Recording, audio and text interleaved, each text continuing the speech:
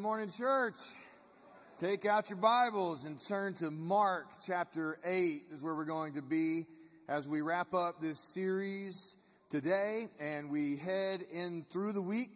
And many of us will have many different moments of reflection and observation as we reflect deeply upon leading up to the cross of Christ on Good Friday and His resurrection next Sunday. But I want to show you where we're headed after Easter, just to give you a little glimpse of that, and so you can be thinking and praying ahead. On May 1st, we are going to start a series titled Help My Unbelief. The sermon series is going to last about 4 weeks. Have you ever battled a season of doubt in your walk with Christ? Maybe you felt disillusioned with Christianity in general. Maybe you have looked at the behavior of Christians and felt like, are we out of our minds? Is this thing real? Maybe you have had that. Maybe you've been hurt by Christians or a Christian, and it caused you to struggle in your belief and your faith.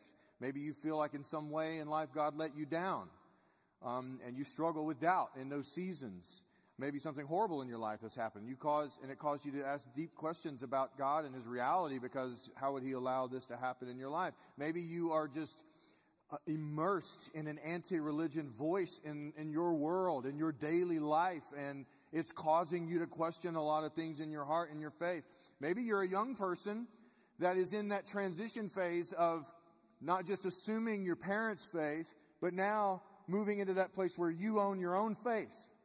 And many times in that transition, by the way, it's the most important thing a student needs before they go off to college, is that you own your own faith, that you've taken off the comfortable blanket of mom and dad's faith, and you have gone through the process of owning your own faith. Well, in that process, doubt can be a part of that. Maybe you're just the personality type where you are an evidence examiner.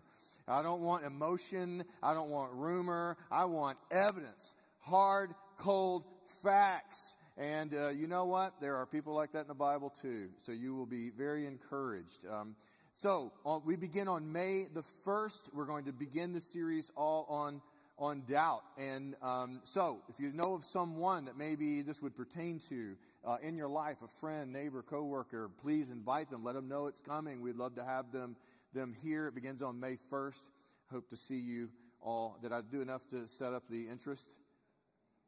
I just try to think of every single category I could possibly think of that this series would pertain to. So I hope it hit all of y'all, and you'll join me in that. Mark chapter 8. I'm going to read from verse 31 down to 38.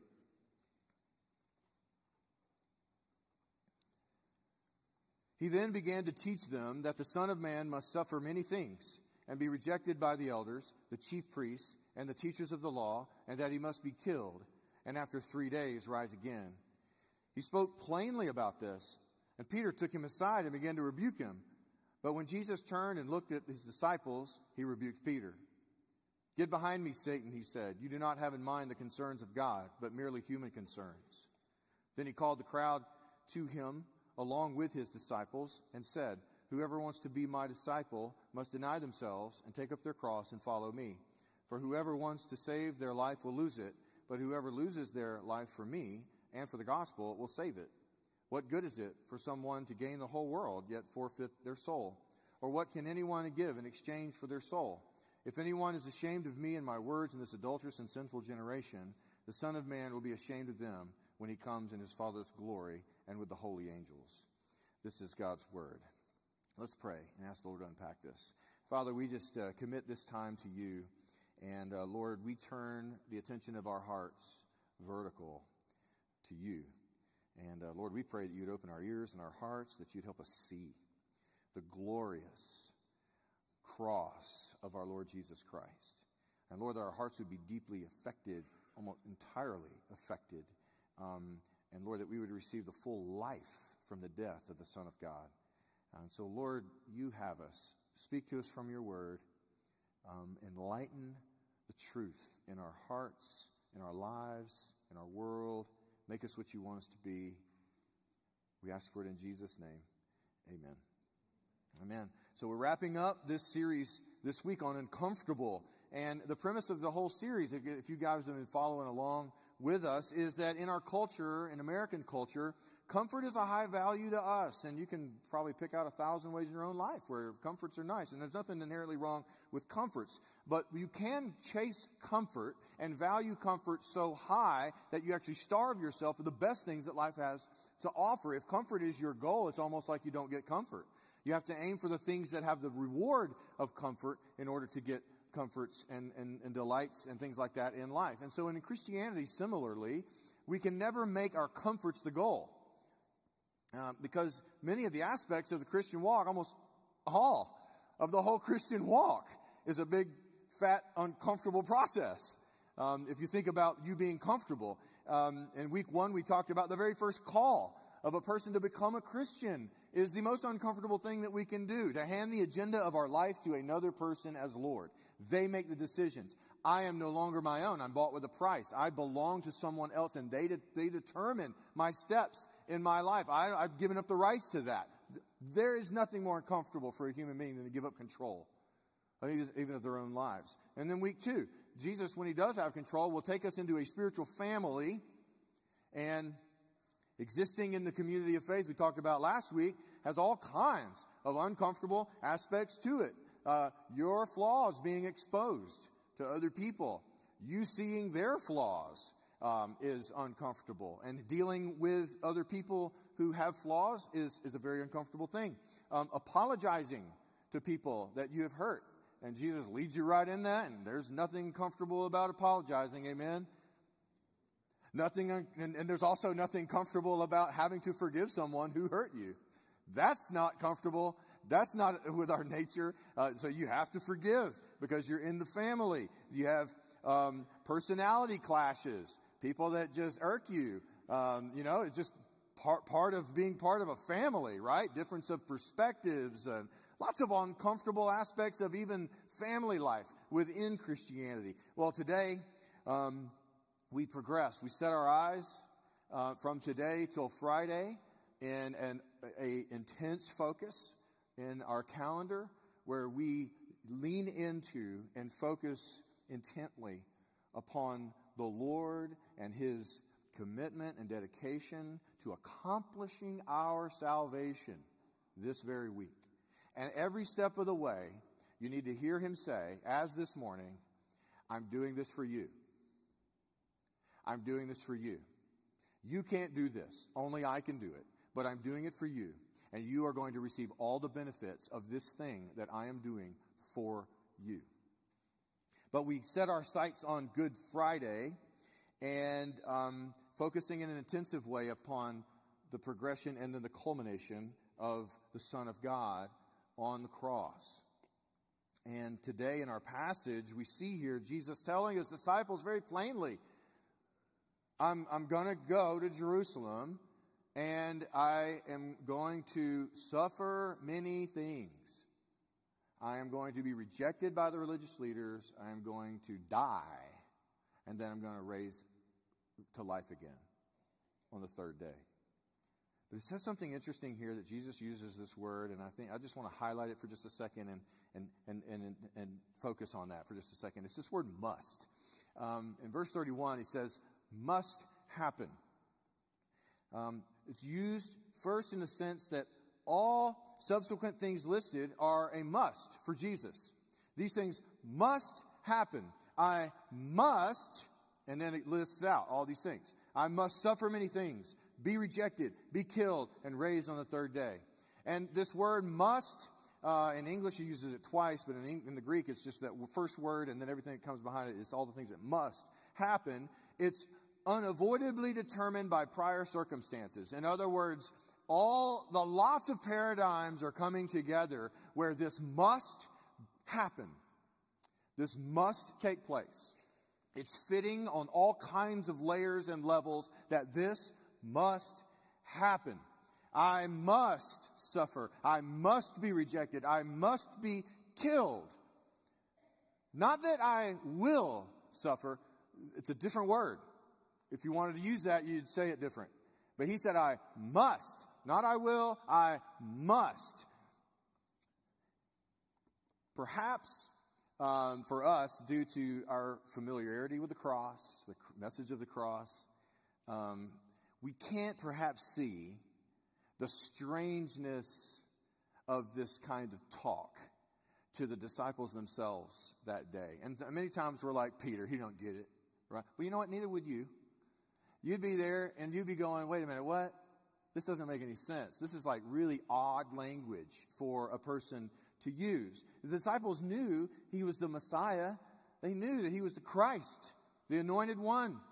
And yet a Messiah is a king, and he conquers, and he's powerful. A king is a leader. He's esteemed by people, and he defeats his foes. Kings don't become kings and rule and reign through being executed. It's just not the pathway. And I can't see anything coming that would be on that pathway of execution of being the way that this would happen. And yet Jesus is saying it very plainly, and yet they don't get it because it's just so awkward. It's so strange to say, you're so committed to going and being executed. It just doesn't make any sense. And so Jesus is saying here, my suffering and rejection and execution and resurrection must take place. And so the question here is, why does Jesus use the term must? What are the things that are predetermined? What are the things that are determined beforehand that have made this have to happen? It has to happen. What are the things? What are these predetermined factors? And I want to say it in one word, but the one word pulls together a lot of dynamics that make this word, you can see it in a myriad of ways. And that one word is love. But even that's strange, isn't it? If we get back to the basics of this and we just walk through the story and try to remove anything that we know from this and unpack it, why is this must execution love?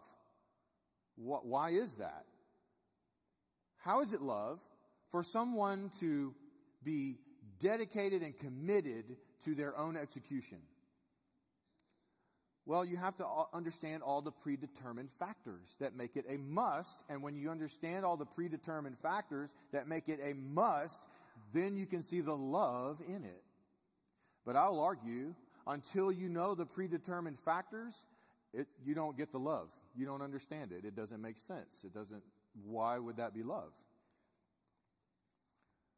And so what I want to show you today is one of the predetermined biggies of why Jesus said this must happen. And here it is. Jesus must suffer and die because the law had to be satisfied. The law had to be satisfied. Follow with me in this train of thought for just a second. It comes to a head, but follow with me through the train of thought, because it's going to give you lenses by which Friday will make a whole bunch of sense. If it doesn't to you, it will if you follow along this track. The New Testament says that the only way for reconciliation between a holy and just God and for sinful man in its fallen condition to be brought back together and reconciled, the only way for that to happen, according to the nature and character of God, who is our Creator, the only way for that to happen is for the just requirements of the law, God's law, to be satisfied. To be satisfied. So when you think about justice, you'll feel this. When you are wronged, you feel like it needs to be righted, right? Or you see someone being wronged, and you feel like that was wrong, it needs to be righted through X, whatever that X might be. It's called justice. It's a wrong that needs to be righted. Every one of us feel this inside from the time we're this tall, because even when we're this tall, we know how to say, that's not fair. Right? You got grandkids or kids that say that. We know innately something isn't fair. We have it in us. Where do we get it? We get it from God. God In Imago Dei, we're made in the image of God. We have an inner desire that wrongs should be righted so that the universe can be balanced. God is a God of justice. God loves justice. Justice is the foundation of his throne. He is a just and holy God. Now, one of the major purposes of God's law is to establish the requisites. Establish the line of where rights and wrongs can be seen. It's also to show us how far from God's nature that humanity has fallen. So when God gives his law to Moses, the Mount Sinai, Ten Commandments, the law, Old Testament, if you want to look at it that way, when God gives that law, the thing that God is doing in giving his law, multifolded here, but one thing is it's coming and emanating from his own character and nature. You're getting to know the holiness and goodness of God, but you're also learning the original intent by which he made humanity, that this is be our nature. This is the nature we should have instinctively. And so when he gives the law and you walk through the law, what you'll see is that this is God's nature, and it's the nature that he says that we should have, and we should have it instinctively. We should have to work on it. This is something that we should easily fulfill. But as you try to fulfill it, as you read it, as you look through it, what you recognize is there's a contrast between what God says we should be and what we actually are. And what God is showing you in that is how far off the original intent you have fallen. So God is showing us with the contrast in his law how far we've gone. So in other words, like the law was given, it's almost like if you think a shirt is white, and then you hold up a pure white sheet next to it, and you realize, oh, that shirt's tan. It's more tan, right? We really can't see how far off the actual intended nature that we should have. We don't know how far off we are unless God gives his law, and then we compare ourselves to his law, and we go, oh, I'm way off. In fact, I'm not just way off. I'm done. I'm not even close. I'm not even the ballpark. I'm not even the same universe. And so it feels, when you look to the law that God gave, when you look at it, you can see the contrast. And so in that way, the law clarifies what sin is. Romans 7:6, Paul says that we would not know what sin was unless the law had told us. In other words, we just operate on instinct, not knowing it's sin. But the law came in, and it was light. And it was like, oh my goodness, now I can see the way I'm supposed to be, and I realize I am not at all what I'm supposed to be according to God. So let me just give you some high-level things here, okay, from the law that shows what we should do instinctively, and we shouldn't even have to work on it. One, love God with your whole being, all that you are. Never put anything in this world as more important than God. Always tell the truth, the whole truth, and nothing but the truth. No white lies, half-truths, or exaggerations. Love your neighbor to the same degree that you love yourself at all times. No sex outside of marriage. This includes your thought life and your lusts. If you think it in your heart, God sees it as the same as actually doing it. Don't hate another human being. God sees hatred in the heart as murder. Honor your parents at all times, not because they deserve it, but because they are your parents. And then children, obey your parents in everything. Treat everyone the way that you would want to be treated in every scenario. Never hurt another human being with your words. I'll just stop there. I'm just mentioning a few. The law, when you get into it, forces you to see how far off you are. And that's an important thing for you in your relationship with God. One of the first things we need to come to grips with is the admission of how far off God's original intent in creating human beings has gone. And the only way we see that is his law. So the New Testament says the law reveals the sin. And that's an important step. It's good for us to know. We need to see the contrast. But it doesn't just show us the contrast, show us what we should be, and show us how off we are. It also shows us the consequences of being off and way off and being fallen. and corrupted to our core, the Bible says. The consequences of this are enormous for a human being. It doesn't take long that we've broken it to pieces, and we know we're nowhere near what God intent on a human being. And we also know that God is this. This is God's way, and this is the way we should be, and we know that that's not the case. And we also know at the same time there's a separation, there's a consequence. There's a consequence to these things. And to sin in the slightest way is to deserve the full justice from the law as a lawbreaker. And the Bible uses the word, we throw it around, but this is the actual technical term, sinner. A person who lives almost daily in contradiction to the revealed law of a holy God. That is a sinner, in which we are all bundled up into that tagline there. Now, the law doesn't just show us how far we are or just the consequences of it. The law actually turns on us and condemns us. And that's a legal term. It's a legal condemnation of a convicted criminal guilty of rebellion to a holy and just Creator. It's a legal term the Bible uses. And so when the law condemns you, the only way for you to come out of your condemned state under the law is that the law has to be satisfied on our account. Same way we talk about it in civil law. The same way, there has to be penal retribution to satisfy the law. The lawbreaker must receive the punishment of the offense, do the time, pay the price, pay the penalty, whatever it might be. But to satisfy the law means a price has to be paid. The problem with God's law is this: an eternal offense has been done to an eternal Creator. And even the slightest sin is total rebellion to an eternal God that deserves and is right, according to the law, an eternal condemnation.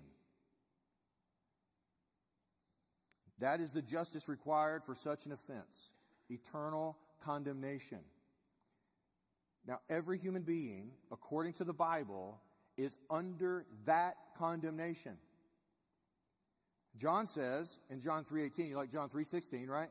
For God so loved the world, we use it all the time. 2 verses later, focus on this verse. Go look at John 3:18. It says that who does believe in him is condemned already. In other words, this is the state of humanity. The law just shows us the state. It doesn't help us. The law doesn't save you. Imagine a criminal in court, guilty of murder, who says, okay, I get it. Okay, I'm guilty. But I'll never do it again. So let me go. Right? You go, that's not how this works. Right? That's not how that works. The problem is what you've already done. You are condemned already. It's not about living it now and improving and somehow being less of a guilty murderer. You have to receive the justice of what you've already done. And so the idea here is that we are already condemned by the law. Fully. We stand condemned. And so for us to go to the law and go, okay, I'm going to try harder. The Bible says, no, it's already done. You're already condemned. That's what John is saying here. So here's the thing. Let me come back to it now. Why is the cross a must for Jesus?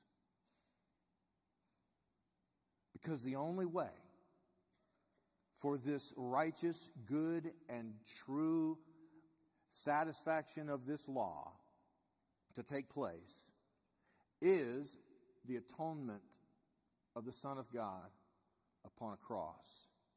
That is, and when he is going to the cross, he is taking on all the penalty of the condemnation of the law as a penalty satisfier for the law. So on the cross, there is a judicial satisfaction taking place in the councils of heaven and the whole universe. It has to happen. There is no other way for a human being to be reconciled to our Creator than for this law to be satisfied. It will not happen. I talk to people all the time that say, well, I'm just going to, what's going to happen after death? Well, I'll just get to heaven. I'll get to Judgment Day. And God will know my heart, and we'll work things out. And I'm like, you don't know God. He is just. And I want you to think about this too. If the cross was required and there was no other way, let this cup be taken from me, Jesus said. And he says, no, it's the only way. Why is it the only way? Why can't God just go, all right, y'all messed up. We'll just sweep it off to the side, under the rug, and we'll just let bygones be bygones, and we'll just come on back, right? Why doesn't God do that? Why this bloody cross of his own son? Because he's just. It must be satisfied. And there's only one way. A cruel, bloody cross of a perfect, sinless lamb. That is the only way. Jesus said this must happen. And let me tell you, on Judgment Day, still in your sins, not having the grace of the cross flood your soul and forgive you. On Judgment Day, you will face a God who is just and holy. And do not kid yourself to think mercy will be net out on a sinner. Mercy has been provided on the cross. Outside of that, there is none. The law will be satisfied. Now, I know when I just say that, that's not a popular message, but that's Bible. God will judge. He is a holy and just God. He will by no means clear the guilty. We are condemned already. But here's the beauty. If you don't get the just, holy nature of God, you cannot see his love in the cross. You can't, because it doesn't make sense. But if you understand that God is held bound by his own nature of just and holy, you see complete love in the cross. It's the only way, and yet he did it. 1 John 4:10, in this is love, not that we love God, but that he loved us and sent his son to be the propitiation for our sins. Propitiation, just think of like a combination of all this pain gets absorbed into the Son of God so that a holy God and sinful men can be united in fellowship once again. There's a collision that takes place there called, he is the propitiation. He's absorbing all the pain, all the condemnation of the law, all the separation, all the suffering, all the penalty, all the payment. He's completely absorbing it into himself in this moment. Romans 5:6-10, you see at just the right time, when we were still powerless, Christ died for the ungodly. Very rarely will anyone die for a righteous person, though for a good person someone might possibly dare to die. But God, and listen here, demonstrates his own love for us in this. While we were still sinners, Christ died for us. Since we have now been, important phrase, justified by his blood, how much more shall we be saved from God's wrath through him? According to a New Testament writer, if you don't understand the wrath of God, the requirements of a just and holy God, the requirements of a just and good law, you don't get God's love. You don't even understand it. You can't even know what love is. His love. For if, while we were God's enemies, we were reconciled to him through the death of his Son, how much more, having been reconciled, shall we be saved through his life? Oswald Chambers says this in My Utmost for his highest. The cross was the place where God and sinful man merged with a tremendous collision and where the way to life was opened. But all the cost and pain of the collision was absorbed by the heart of God. The cross is a demonstration from God for every human being on the whole face of the planet. Look there. Look there. Look at my demonstration. I love you. And I don't just say it from heaven. I don't just tell someone to write it. I take on your suffering. I take full on, no comforts on my own. I give away everything that a human being would seek for comfort. And I embrace full suffering, all of your penalty, all of your rebellion, all the wrath you deserve. And I absorb it in myself, and I do it willingly because I love you. Look to that. Nothing else in this world. Nothing else in this world will answer the question that you have in your heart. Does God, my Creator, love me? Don't look to anything else, not your circumstances, not to other things. Look to this, the cross of Calvary. And let that be the place where God speaks to your heart and says, look, receive. I'm willing. This must happen. Why? You. I want you. And it's the only way I can have you. Just take that in for a minute.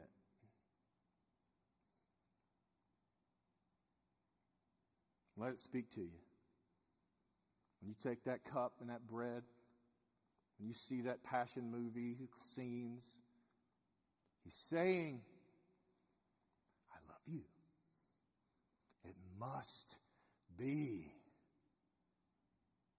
But feel my love. Feel it. Drink.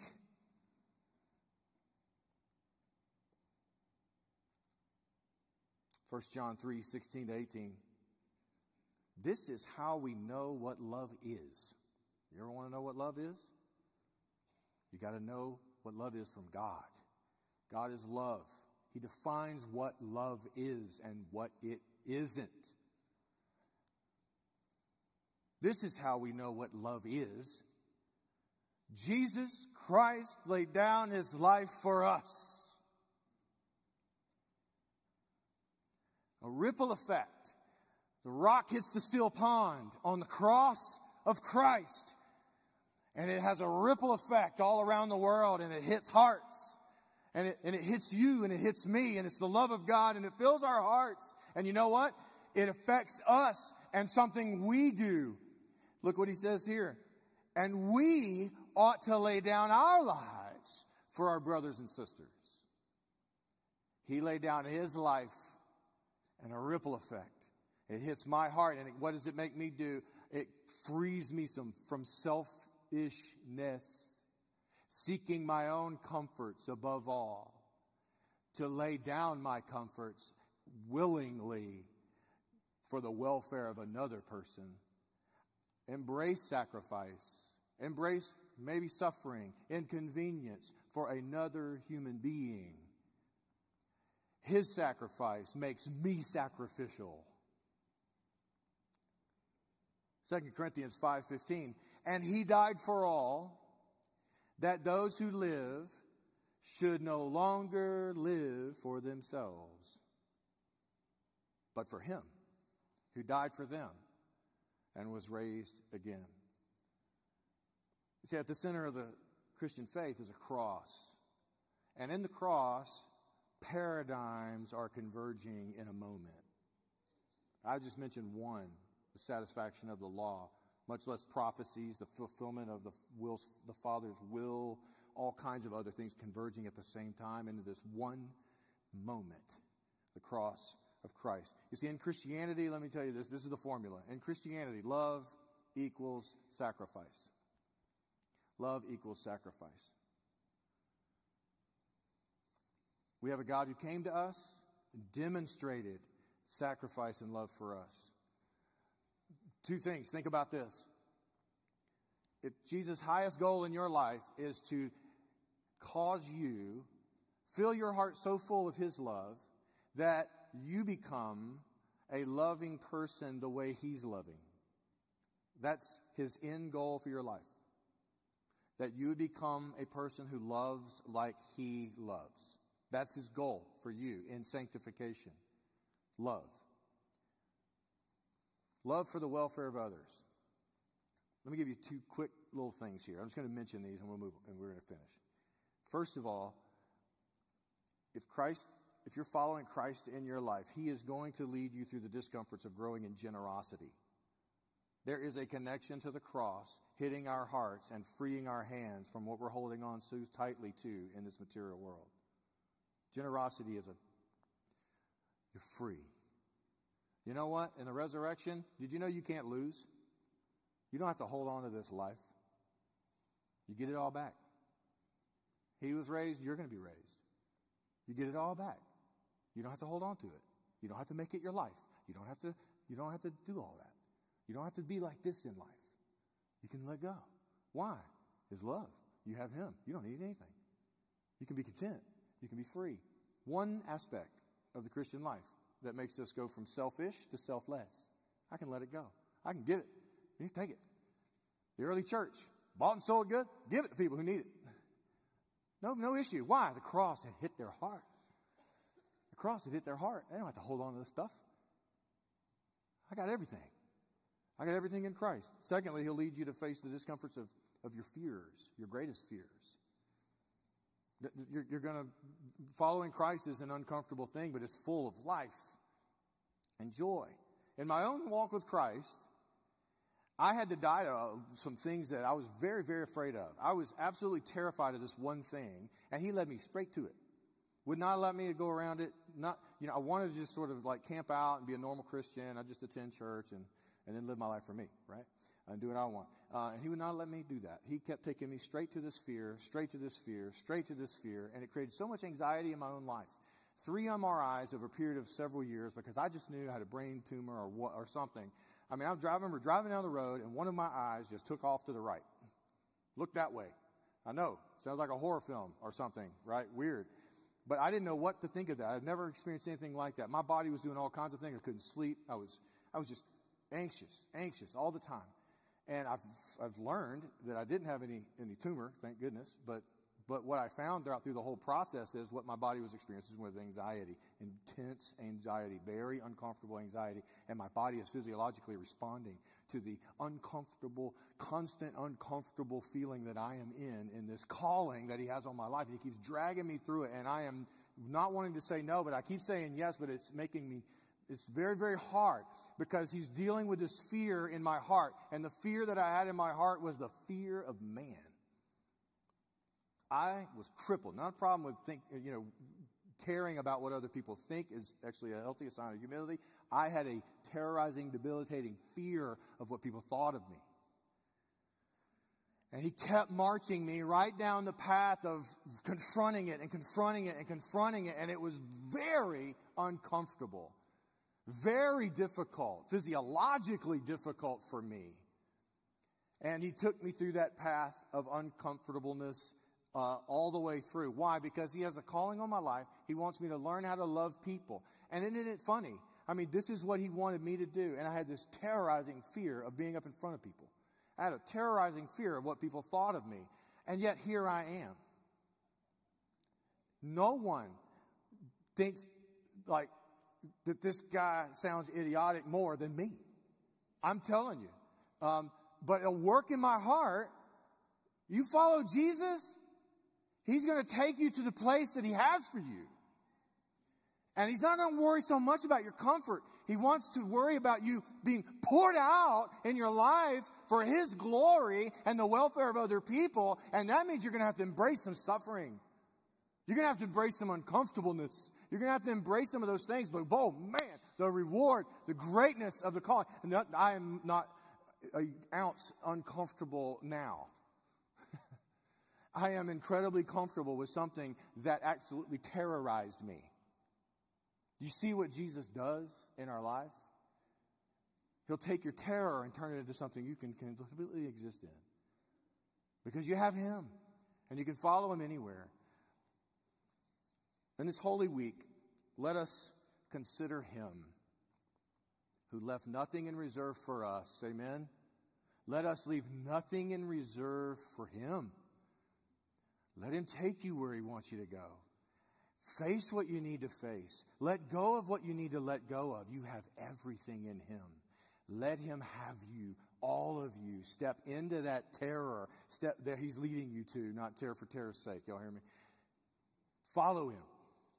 Let Him have all of you in this season. Look at Him on the cross all the way from now till Friday, and let hear that message to say, all of me to all of you.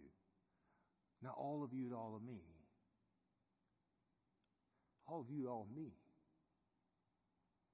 That's worship. Let this be our meditation this week. Amen? Let's pray. Father, we thank you for your word, and we thank you more than anything. Oh, how far we are fallen. But how great is your love. All displayed in a moment. In a moment of reflection, Lord. Let us be filled afresh and anew with your love. And then make us loving. Work on us, Lord. Don't let us settle for anything less than loving the way you love. You're our King. You are the victorious one. You have conquered the grave, our greatest fear, our greatest enemy. Speak to us now during this time of response. Fill our hearts with your joy. Spirit, minister to us. Take us where you want us to go. Help us to release what we need to release. To be more of what you want us to be. To experience more of the joy set before us. We ask it in Jesus' name. Amen. Amen. Would you stand with me all across the room? Let's sing this song. Let's pray. Do business with the Lord. Amen.